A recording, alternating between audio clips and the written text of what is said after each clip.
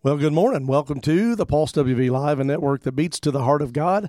I am your host, John Fowler. We have Pastor Jay Mace in the house today. There he is. What up? What up? Sorry, I didn't have my mic on. Well, that's all right. John Sandy probably turned it off last time he was here. I always tell him, don't turn the mic off. Don't do it. He's like, it's like, but then you get hot mics, right? Oh, yeah. Then you can say things and it gets out there. And yeah. Then you have to be, what was that one president? Oh, it was Ronald Reagan. You remember Ronald Reagan back in the day when they were doing a test, and he said we are now nuking Russia or something like that. And everyone flipped out. And then he had to apologize to Gorbachev and all those guys. He's nothing like we've got now, but he was a good one. I liked Reagan. Yeah, a lot. Yeah, Reagan was a good one. He is what I don't like to call myself Republican or Democrat. We're not getting political this morning, but you telling me that? I am. I'm telling you we're not. I was raised in a very staunch Democrat family, union based and minded, and believe in all of those traditional values of the Democratic Party.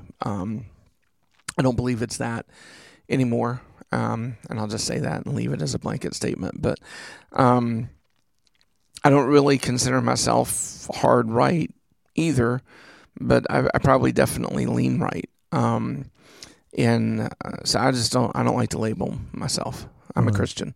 Yeah. And follower of Christ. If we put, I'm a conservative Christian, but I'm a liberal Christian. If I put anything in front of Christian, then what I'm doing is I'm defining myself and my Christianity more by that label than Jesus Christ. Right. And so I want to operate under the authoritative example of Jesus Christ and what is meant. And as we're kind of getting into a lot of things and things we're talking about in our men's group at the church, that was the rub for the Pharisees. Right. Is that Jesus came and as the living word was breaking down and creating dissent amongst the Jewish leaders because what they were teaching and promoting and making people be had nothing to do with God's original intent. Right. And so as that started breaking down, it was a huge rub for them. Right. And we even talked this past week about, Jesus says things like, I am the way, right, the truth, and the life, right? And we think of that as, yes, he's the only way to heaven. No one comes to the Father but by him. All certainly true.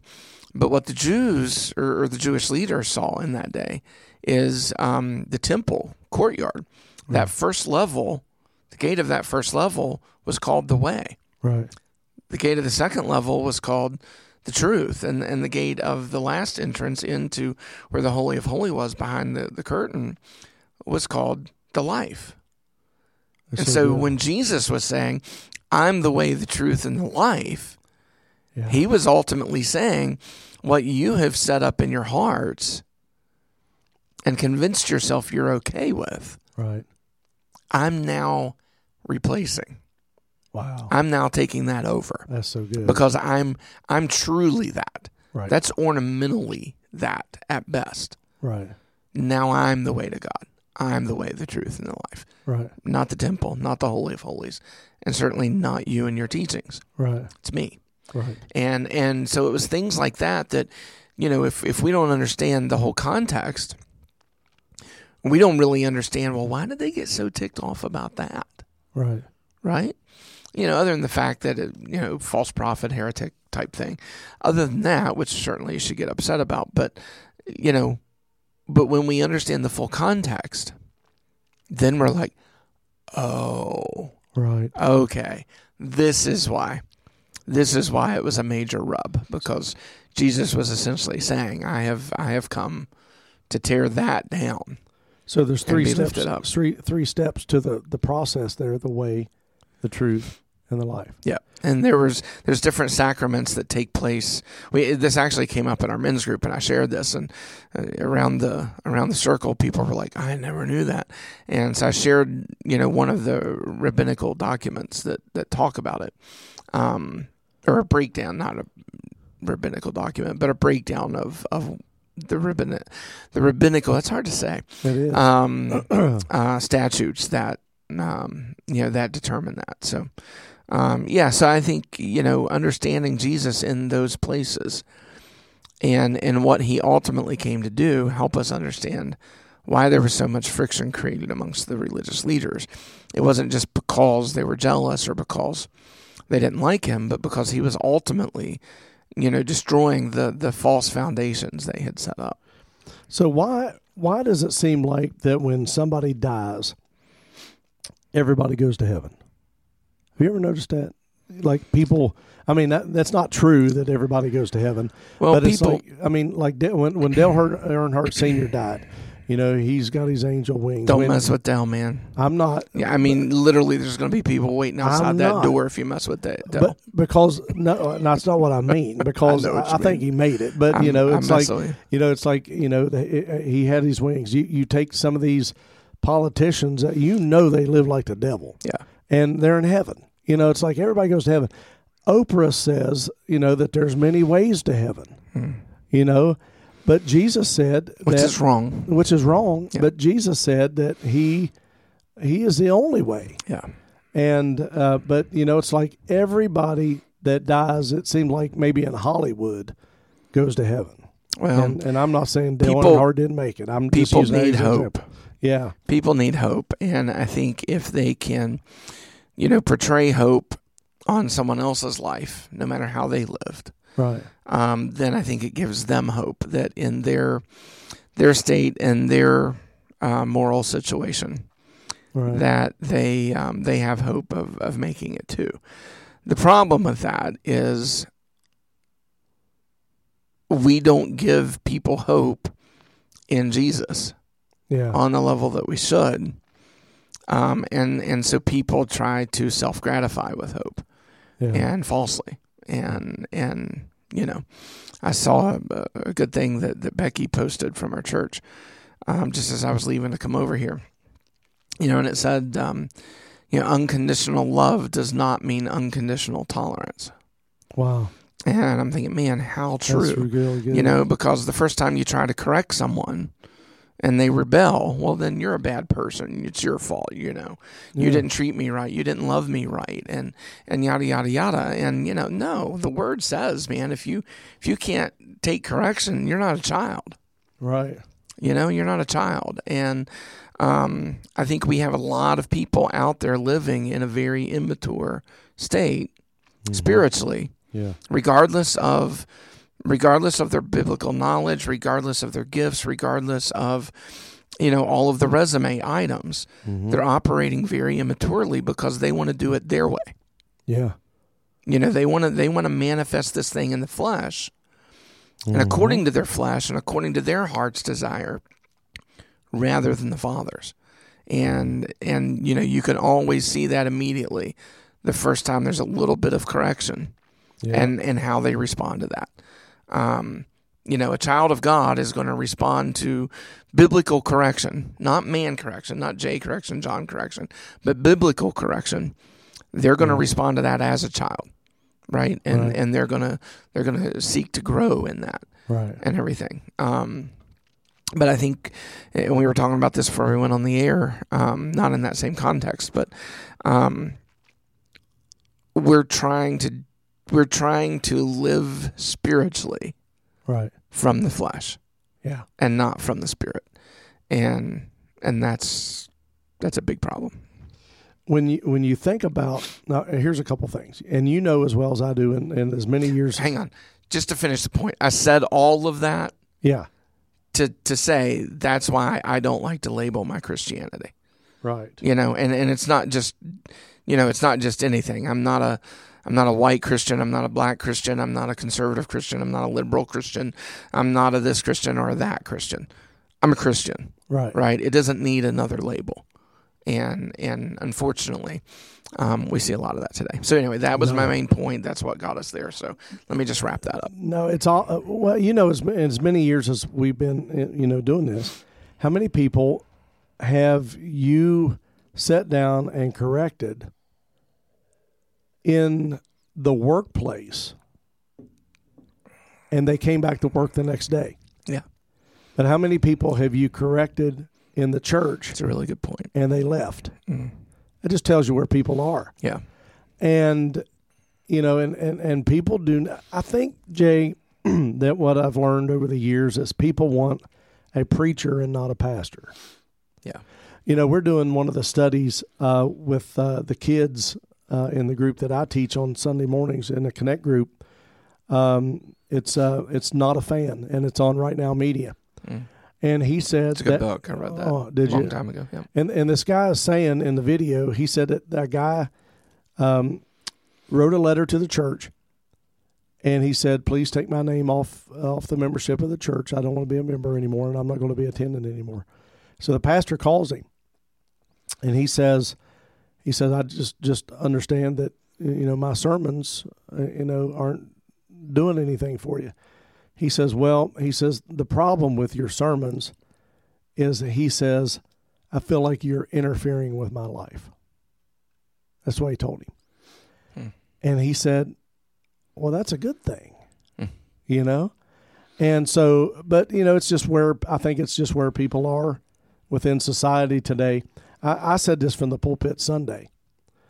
I said, if I did the things that you all did and the sins that you all committed in the church, I said, you all would want get thrown out. You'd want my head on the block. Yep. And I said, so why do you get away with it? I mean, how true is it? It's like people hold us to a higher standard. But the thing about it is, that shouldn't even be. We should all be on that higher standard. No matter what your label is, which really doesn't matter. But, doesn't matter at all. But no matter what you are, we should all, because you're not going to get to heaven because you're a pastor. You're not going to get to heaven because you're a Connect leader or you lead the men's ministry. You're getting to heaven because you're a Christian, because you're blood bought, because you live right. Or because you have gifts. Yeah. There's a lot of gifts misused in the church today. Oh, big time. And in ugly ways. And, and again, it's because we're manifest. I mean, it doesn't mean that the anointing isn't there. Right. It doesn't mean that God hasn't gifted you. Right. But when we're trying to manifest something spiritual in the flesh rather than in the spirit, it's a big problem. It really is. It's a big problem. It's blasphemy at the greatest of levels. That's exactly where I was going. Pastor Jay is on part 17 in Jesus Together. Of 397. You and John Sandy.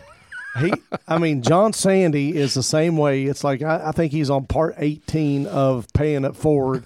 I'm thinking, I don't know how many ways you can pay it forward. I don't know that this really should have been called a series. We should have just called it a theme and went with it. But like on the Christmas Story. Here we are. So I want you to write a theme.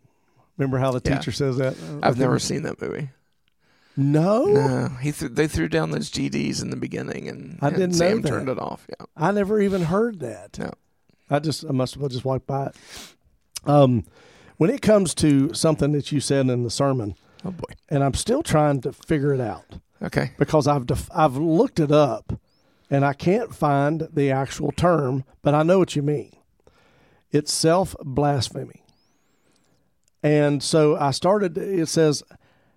So the question is how do you walk in a place of self-blasphemy is what you said.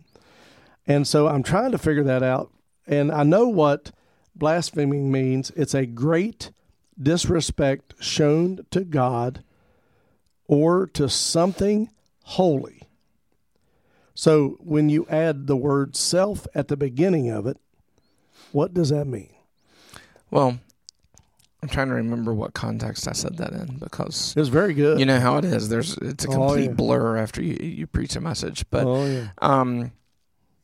And I'm not trying to put you on the spot. No, I like it. I mean, that's because to me that's part of the challenge of this is I should be able to sit here and defend what was preached. What I'm assuming I meant without knowing the full context, because I literally don't remember that, but I see self-blasphemy as blasphemy is what you just read.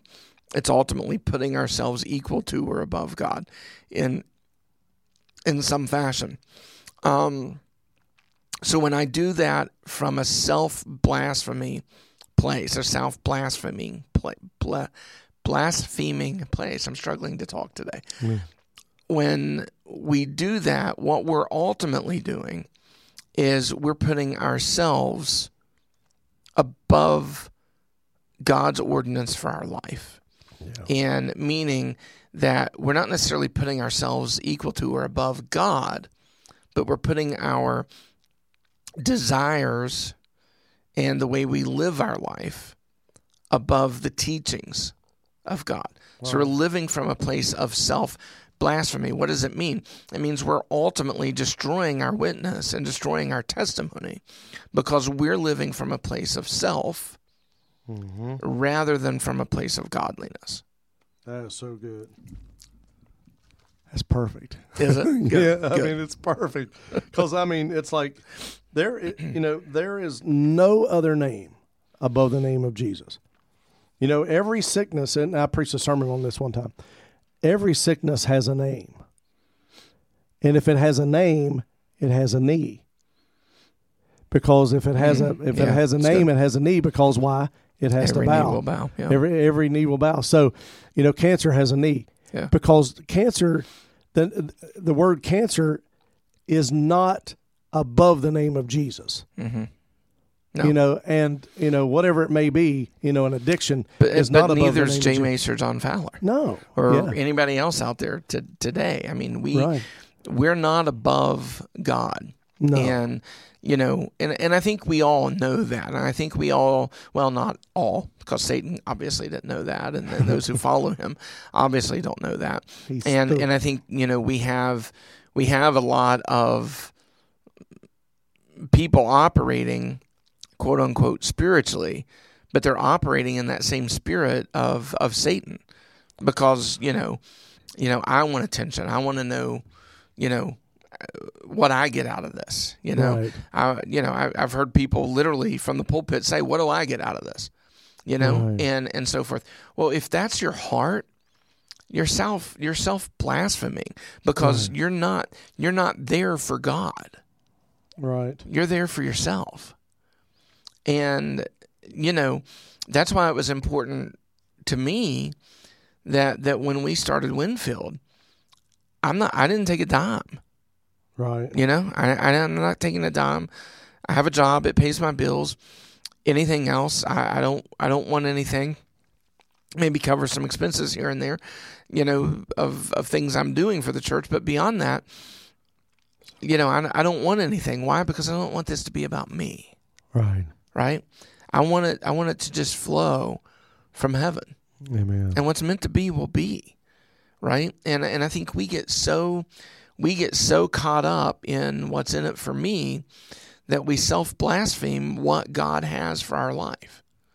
And God can never get us to what he has for our life because we're so busy trying to make it happen. Yes. Right? It's like when you and I met and we agreed to fast and pray. You know, what did we say? We said if a door shuts, we're not going to kick it in. Right. That's self-blasphemy. I'm trying to make right what we want to happen in the name of Jesus. Right. I mean, did you see all that? Perfect. Oh, it's good. We're going to try to make what we want to happen. Right. In the name of Jesus. Right. Well, there's no God in that. No. If we're forcing our will and then claiming that it's a God thing, I mean, there's no greater blasphemy from a point of self in the world. Aren't you glad we're recording this so we can go back and listen to all these profound things? Yeah, I had someone, because I made the statement a minute ago, you know, it's a blur and I don't remember. I had someone say to me one time, "How do you not remember what you preached?" I said, and I looked at him, I said, Because I was in the hands of the Lord. And His Spirit was on me. Yeah. And His voice came through me. Yeah. And everything. I said, I wasn't reading you a book, and I wasn't reading you pages of notes. I was anointed. Amen. God was bringing from me what God wanted to bring from me. So yes, when I step out of the pulpit, it's a blur. Yeah. And a lot of times people, like you, a lot of people come up and say, you said this. I was like, really? Did I? Okay. Yeah. Man, that sounded good. Yeah. That's so you know, funny. it doesn't mean that it's not prepared. Right. You know, it doesn't mean that I'm not spending hours of study and research and putting the time in. But I've always been a firm believer that if I do my part, right, and then I give it to God, He'll do everything else. And so that's just kind of how I've always operated. I wrote down something here that says, and this may fall in line with self-blasphemy, is that when we self-promote and we're using the name of God in our self-promote, well, I'm just trying to be a vessel of Him. Mm-hmm. When in turn what we're doing is we're using God to self-promote. So what we're doing is we're saying we're self-promoting and we're using God's name, that I'm doing this in Him, but I'm trying to make a name for myself. Yeah. Instead of for God. I would say that falls in line too. A lot of it. I see that in kind of two parts. One, I make it a habit that when someone tries to put praise on me, to deflect it. Yeah. Not that I don't appreciate their words, and not that their encouragement doesn't mean a lot, because it absolutely does. So I'm not telling you not to encourage your pastors and not to encourage, the people who sow into your life. You absolutely should. But understand that when they kind of deflect that softly, hopefully they don't deflect it, coarse in any way, but that if they deflect that softly, what they're doing is they're trying to keep themselves in a state of submission. Right. And so I'll have people text me after, a sermon, and I see it as they're not praising me, they're praising the sermon. And the sermon hopefully came from God, so there's no me in it. But I'm quick to, God really helped today, or God was God was really a blessing to all of us today. Or I'm quick to do that because I want to stay in a place of submission so I don't become that person that you're talking about, who uses that aura as a means of self-promotion. Yeah. Here's the thing I learned a long, long time ago. If I'm in the hands of Jesus and I'm doing what I'm called to do, He'll put me right where He wants me. Yeah, you don't have to make it happen. And if that's on a stage in front of 3, or if that's on a stage in front of 3,000, He'll do it. Yeah. Have no doubt. And I've done both. I've been on a stage in front of 3, and I've been on a stage I don't think it was 3,000, but it was definitely 1,500 plus. Right. So, I've been in both scenarios. Sure. Right? And I trust God for that. Right. Right? He knows where He wants me to minister, who He wants me to minister to, and how. My job is to be prepared. Study to show yourself approved. Yeah. Be prepared. And God will, God will work all of those things for your good. Yeah. And for the good of the kingdom. And, we just need to quit playing God, ultimately. Yeah. We did we're now, we've been doing this for some time. We're on Rumble. You're familiar with Rumble. It's more of we're actually broadcasting, well, not live, but it'll be uploaded here. It's more of a gaming type thing, right? The Rumble is more of a political non-bias. Okay. To where they're not going to kick you off like Facebook or YouTube would if you, talk about abortion. That everything goes. It's almost like Elon Musk with Twitter, where you can say just anything you want to now. So anyway, we were getting absolutely no hits on the videos, on the podcast. Nothing. Absolutely nothing. And then we'd get one. And then there was 2. And then, there was this and there was that. And so then I was thinking, well, maybe we shouldn't do it anymore, And so, but then I got to thinking, there was consistently that one person. Mm-hmm. And it takes about 15 minutes to do the upload. And I'm thinking, one person's worth that. One person's worth that. Yeah, 100%. Then I looked the other day, and there was one podcast that there were 7,500 views. On Rumble. On Rumble. Wow. And I've never seen that big a thing before. And I don't even know what it was. I mean, I didn't really think the podcast was that good that I did. But, it's not up to me. Yeah. All we can do from the pulpit, from behind the microphone, is to share the gospel. And then what the Holy Spirit, God, and Jesus decide to do with it is up to them. Yep, 100%. You can't make people live right. Nope. All we can do is just get it out there to them. So and this goes to the next question, is what does it mean to operate in self? Because when we operate in self, we know it's a disaster.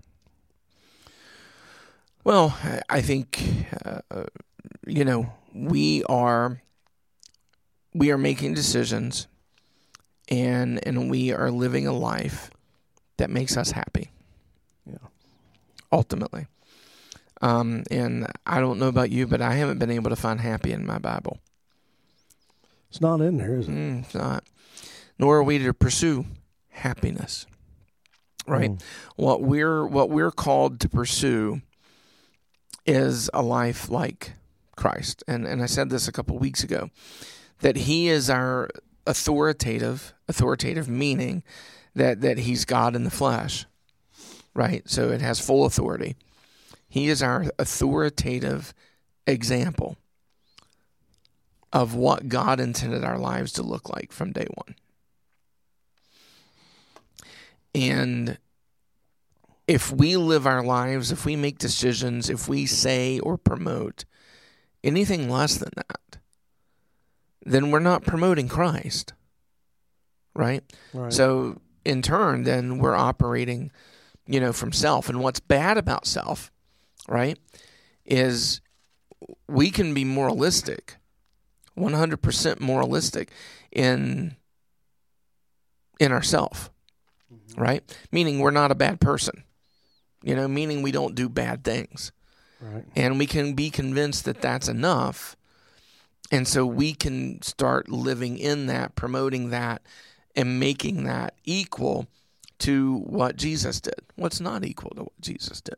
Mm-mm. Not in any way, shape, or form is it equal to who Jesus was and what Jesus did when he walked this earth. That's our authoritative example.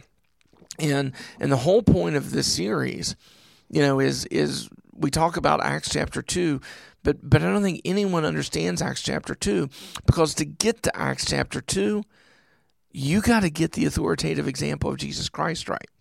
And when we first started this series, I put a semicolon after Jesus. Mm-hmm. I had a couple people that were like, "Oh, that's not grammatically correct." I'm like, "I don't care." They're like, "Well, wait, you can't. Okay. You can't put this stuff out there that's grammatically incorrect." I'm like, "Yeah, I can," and everything, because I wanted to make a point.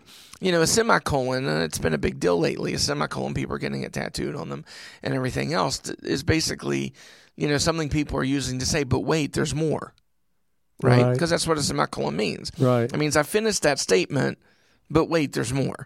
Right? Mm-hmm. Is ultimately what a semicolon means, and for us to get to a "but wait, there's more" part of our life, we got to get Jesus right first. Yeah. So for us to get to the semicolon and then leap into that spiritual togetherness that was found in the upper room, and then broke forth into man, and being able to do all of the things that Jesus had done, right? Ultimately, that's what was given to man at that day, is everything Jesus had done, that power had fallen upon them. Wow, yeah. And for us to get there, we don't get there from my point of view. Right. We don't get there from your point of view. I can have the greatest morals on the face of the earth, but morals don't get me there. No. What gets me there is Jesus, Right. and only Jesus, and his authoritative example on this earth. So, that is, I think that is where we demolish self. Yeah. And I said this in one of the sermons. I don't remember if it was this week or I think it was a couple of weeks ago. But, God promised all of this to Adam and Eve.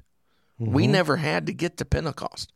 We never had to go through all of the slavery and all of the captivity and all of the stuff that man went through to get us to the book of John, right? Right. We never had to have all of that. God promised it all from day one. That's true. He developed a garden as a replica of heaven and said, I will provide all things to you. Yes. Right? Yeah. But Eve operated from self, and the serpent embellished Eve's desires. Right. And so she chose what she thought was a shortcut to get everything that God had promised. When we're shortcutting life, committing adultery, gambling excessively to the point that it hurts us and hurts our family, stealing, on and on and on. I mean, I could list here. Lying, cheating, all of that. When we operate from those things because, we want what we want, you better not get to heaven and blame Eve. Right. Wow, that's good. Because you're operating just as badly, if not worse, than she did. Wow. Let me ask you something. When you look at Matthew chapter 16 and verse 24, it says, and Jesus said to his disciples, if any man will come after me, let him deny himself, take up his cross, and follow me. You've mentioned this several times within this series because it is true that for whosoever shall save his life shall lose it, and whosoever will lose his life shall find it. Now, there have been things recently within my life that God has spoke to me about that he wants me to take up my cross in areas. Mm-hmm. And I think, and I'm thinking, okay, God, I can't do that on my own. I've got to have your help to do that.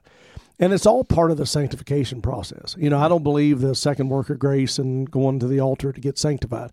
I don't believe that. I think sanctification is a process of elimination of things in our lives. Mm-hmm. And so there are things that you and I have to continue to allow God to work on us that are tough. Yeah.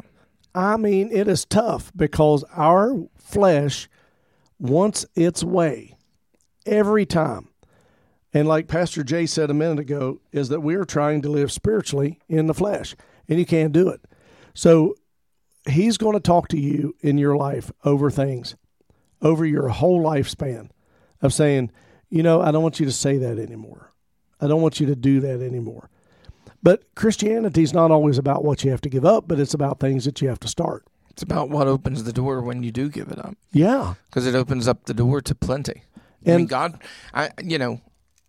we've talked about this. I'm not what they, I can't even think of the word right now. I'm not a money gospel. What do they call it? Prosperity. I'm not what they call a prosperity gospel guy, right? But I think a lot of times that's semantics because, I don't believe in big mansions. I don't believe in limousines and all of the crazy stuff that a lot of these guys are out there doing. If you've been blessed to that level, then to whom much is given, much is required. Right. And everything that you're putting in the driveway and putting in your home and putting in your pocket and everything else, there better be tenfold of that going back out somewhere. Yeah. And not from the church, from you. Yeah. From you going back out. And so forth. So I'm not a big believer in the prosperity gospel in that mindset. And I think when we say prosperity gospel, that's what most people think of, is they think of big houses, big houses, limousines, private jets, and everything, not private propeller planes, but private jets and all of those things. And we think on that level, we think of high lifestyle, right? Mm-hmm. That's what I think of when I think of prosperity gospel. What I do believe in, and again, it can be semantics, is I believe in a God of plenty. I believe in a God that when I do my part, I give according to what's given to me, and I provide as I'm provided for, right? Because everything is based on what God's doing for us. Everything God's doing for us, we should be doing for others. That's good. Right? And so I absolutely believe in a God of plenty, or a plenty gospel, if you want to put it that way, because I believe that when we are generous with our blessing, God will continue to give us more blessing because we've proven to be faithful with it. Right? And so call it semantics, call it what you will. I don't believe in a high and lifted lifestyle. If so, we're going to have to start apologizing to the hidden churches in China and all of these places that are eating dirt essentially to live and share the gospel. Right. And until we see it on that level, I don't think we really picture the true sacrifice of the gospel.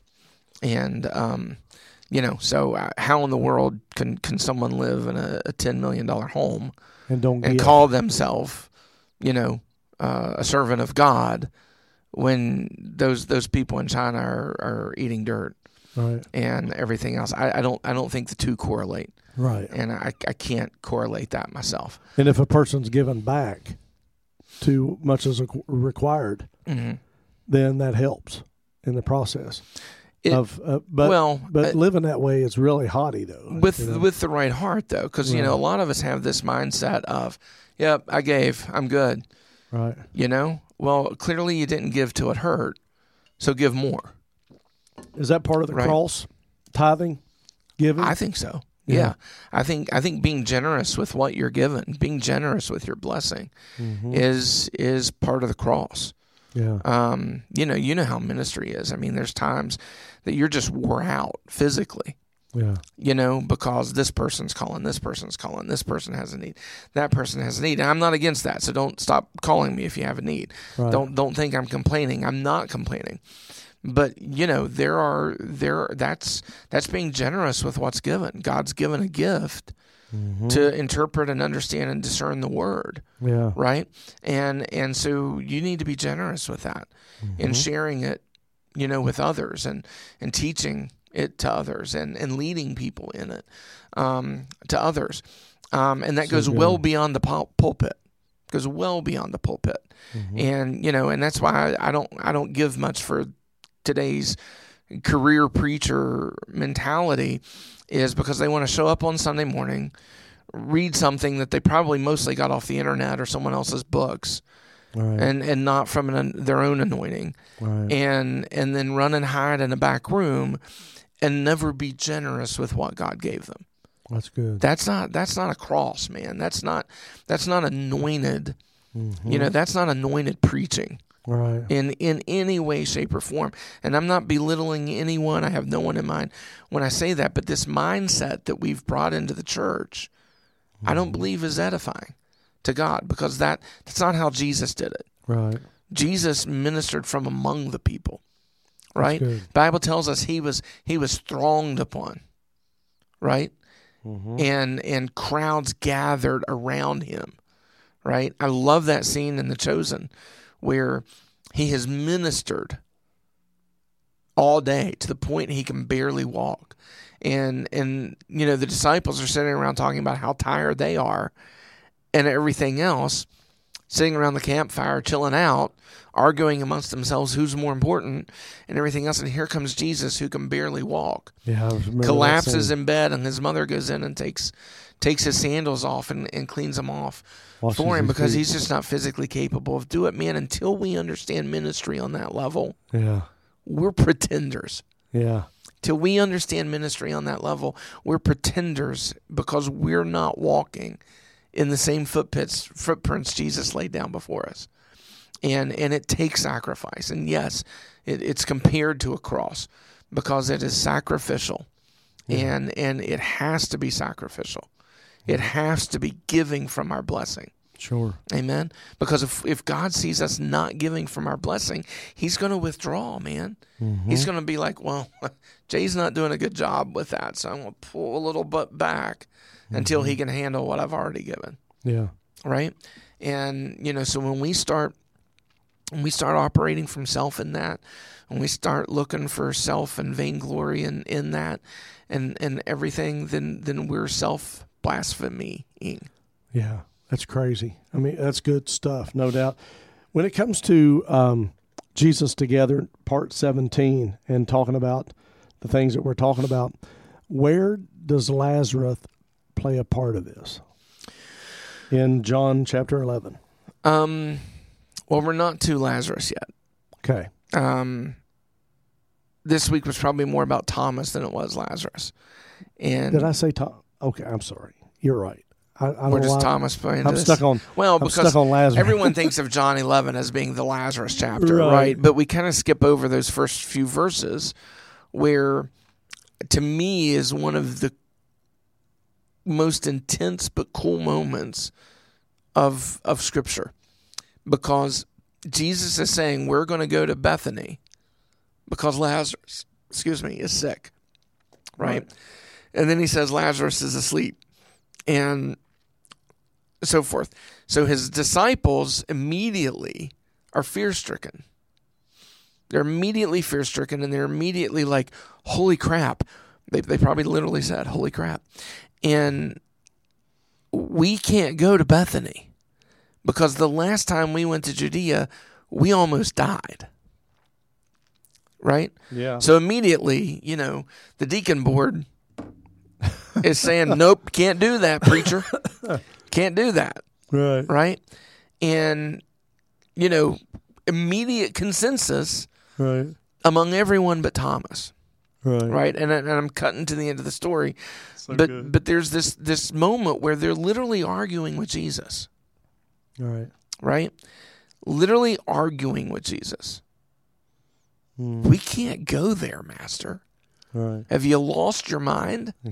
Well, no, I'm not operating in the feebleness that you operate in. So I'm going. You guys figure out if you're going with me. And isn't life with Jesus a lot like that? It is. I'm going here because I'm not intimidated by it. Right. Where are you going? You going to go home and pout? Right. You're going to go out in the community and talk about me? Right. Are you going to go with me? Right. That's good. And if you're going to go with me, it's going to cost you something. Yeah. Right? It's going to cost you something. That's good. And are you willing to go?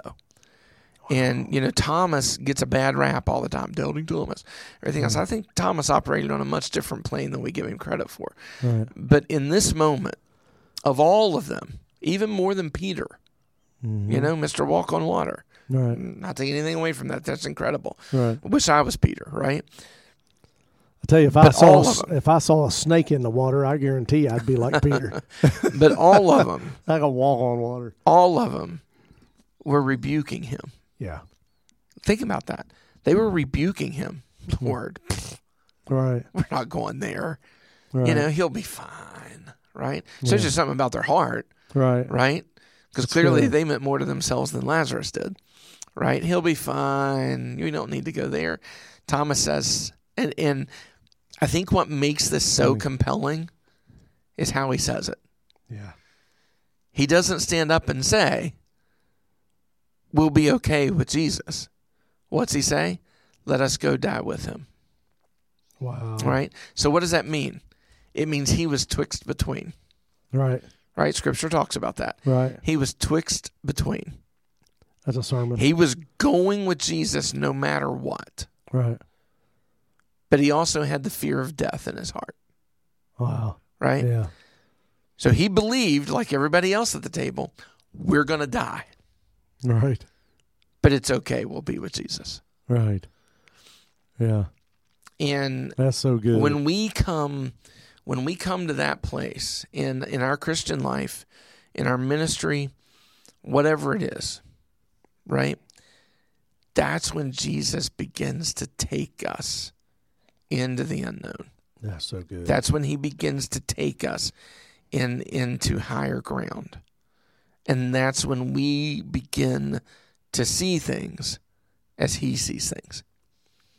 Because as long as we're operating from a fleshly perspective, we will never see things the way he sees things. Right. We'll never receive things the way he receives things. And we'll never do things the way he does things. That's why we have to get Jesus right. Thomas believed, yep, we're going to die. Mm-hmm. But we'll be with Jesus. Right. And I'll take that. I'll take that over knowing I left him. Yeah. And over knowing that I walked away from him. And over knowing that I didn't have the guts to walk beside of him. Wow. And what he represented. Yeah. And Thomas stood up and said, good. let us go die with him. I mean. That's so good. I mean, I just love that moment. Yeah, there's times in ministry, times in life. It's like I remember driving down the road one day, and I said, God, I don't see it like you see it, but I trust you. Yeah, many times. Yeah, and it's like, I don't know. It's like I see it. I don't see it, God, but I trust you. And then as time goes on and you walk with him, he reveals things. And then you have that aha moment. I see why. Why I had to go through that. I see why I had to do this to get me there. And it'll cost you, right? Oh, yeah. I've lost friends, friends that I called family, right? Yeah. Because they in this moment, they refused to go to Bethany. Right. Whereas I said, let's go die with him. Right. Right? And when I chose to go with him, they chose to go the other way. Yeah. And, so, tying it back to that scripture, I've lost friends. Mm-hmm. I've lost family. The first church I ever pastored, I had to stand my ground on something that put Sam at odds with her family. And because she stood by me, and her relationship with them has not been the same since. If we'd see each other in Walmart, we'd talk for a few minutes, share pictures of the kids and the grandkids and whatever, and then move on. But there's no friendship there anymore. Certainly no family there anymore. So, when we come to these moments, when we come to these Bethany moments, mm-hmm. there's a choice to make, right? And not everyone, even in the church, right? Even everyone that's posting these great, gospel meme pictures. Oh, I'm living at the foot of the cross because I made my Jesus post today, right? Right. And everything, because all you're really doing is promoting a false identity when you do that. Yeah. You're not fooling God, and you're not fooling the people of God, because they see through the smoke and the mirrors. And what we need to understand is those are Bethany moments where you're either choosing Jesus or you're rejecting Jesus, right? And you're never going to get to the next place, right? Mm-hmm. Without choosing Jesus. You're never going to get to the semicolon, right, if you don't go to Bethany. So what's Sunday's sermon about? Lazarus. Ready to get to Lazarus. Yeah. With the Lord's help, we'll talk about Lazarus and his sisters and cover that. And I don't know, it might be a little different than what people are expecting. So I don't know about you, but okay. So picture Lazarus. Okay, he's dead. He's wherever he's 3 at. days. Yeah, 3 days. So if he's in paradise or wherever he is here, it's like, okay, he's dead. And I'm sure that he's probably sitting on the beach eating grapes and strawberries and taking a nap and just enjoying life. And then all of a sudden, he feels himself leaving where he's at. Wait, it's what like, are you doing? Whoa! And then he's back. And I would say his first comment to Jesus when he's looking at him face to face is, really? Or what the heck? Yeah, really? So then you got to think about this. Lazarus had to die again. Yeah. And I think about that stuff, and I'm thinking, I'm sure he was hacked. Yeah. I'm sure he was. Yeah.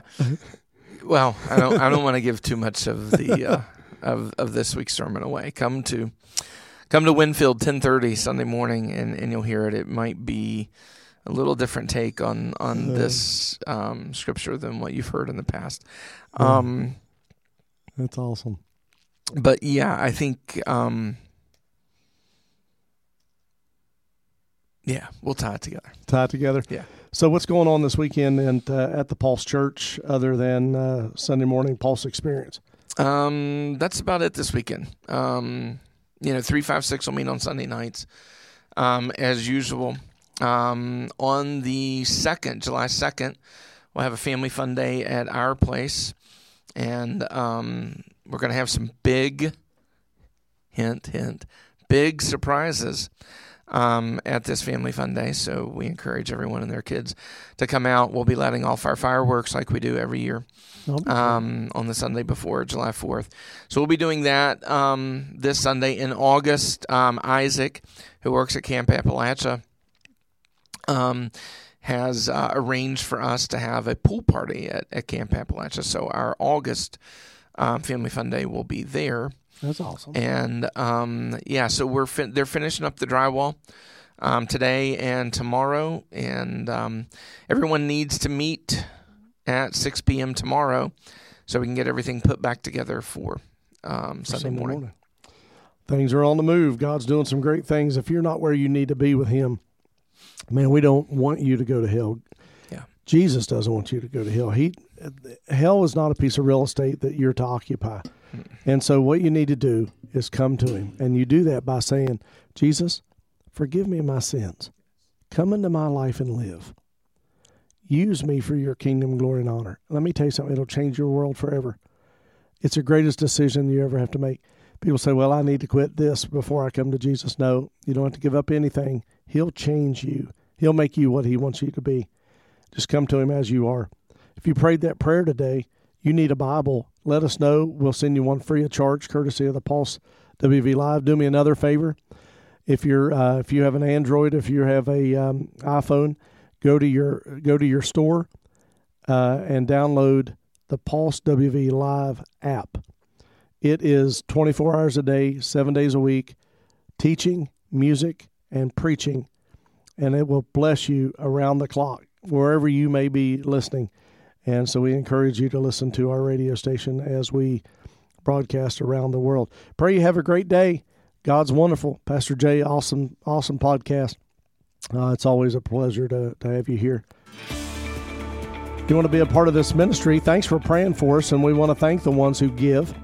You can text the word PULSE to 1-304-244-3187. Go to the Pulse Church, pulsechurch.com, give through PayPal. Or you can mail your love gift to P.O. Box 561, Eleanor, West Virginia, 25070. Have a great day. Thanks for listening and watching the Pulse WV Live, a network that beats to the heart of God.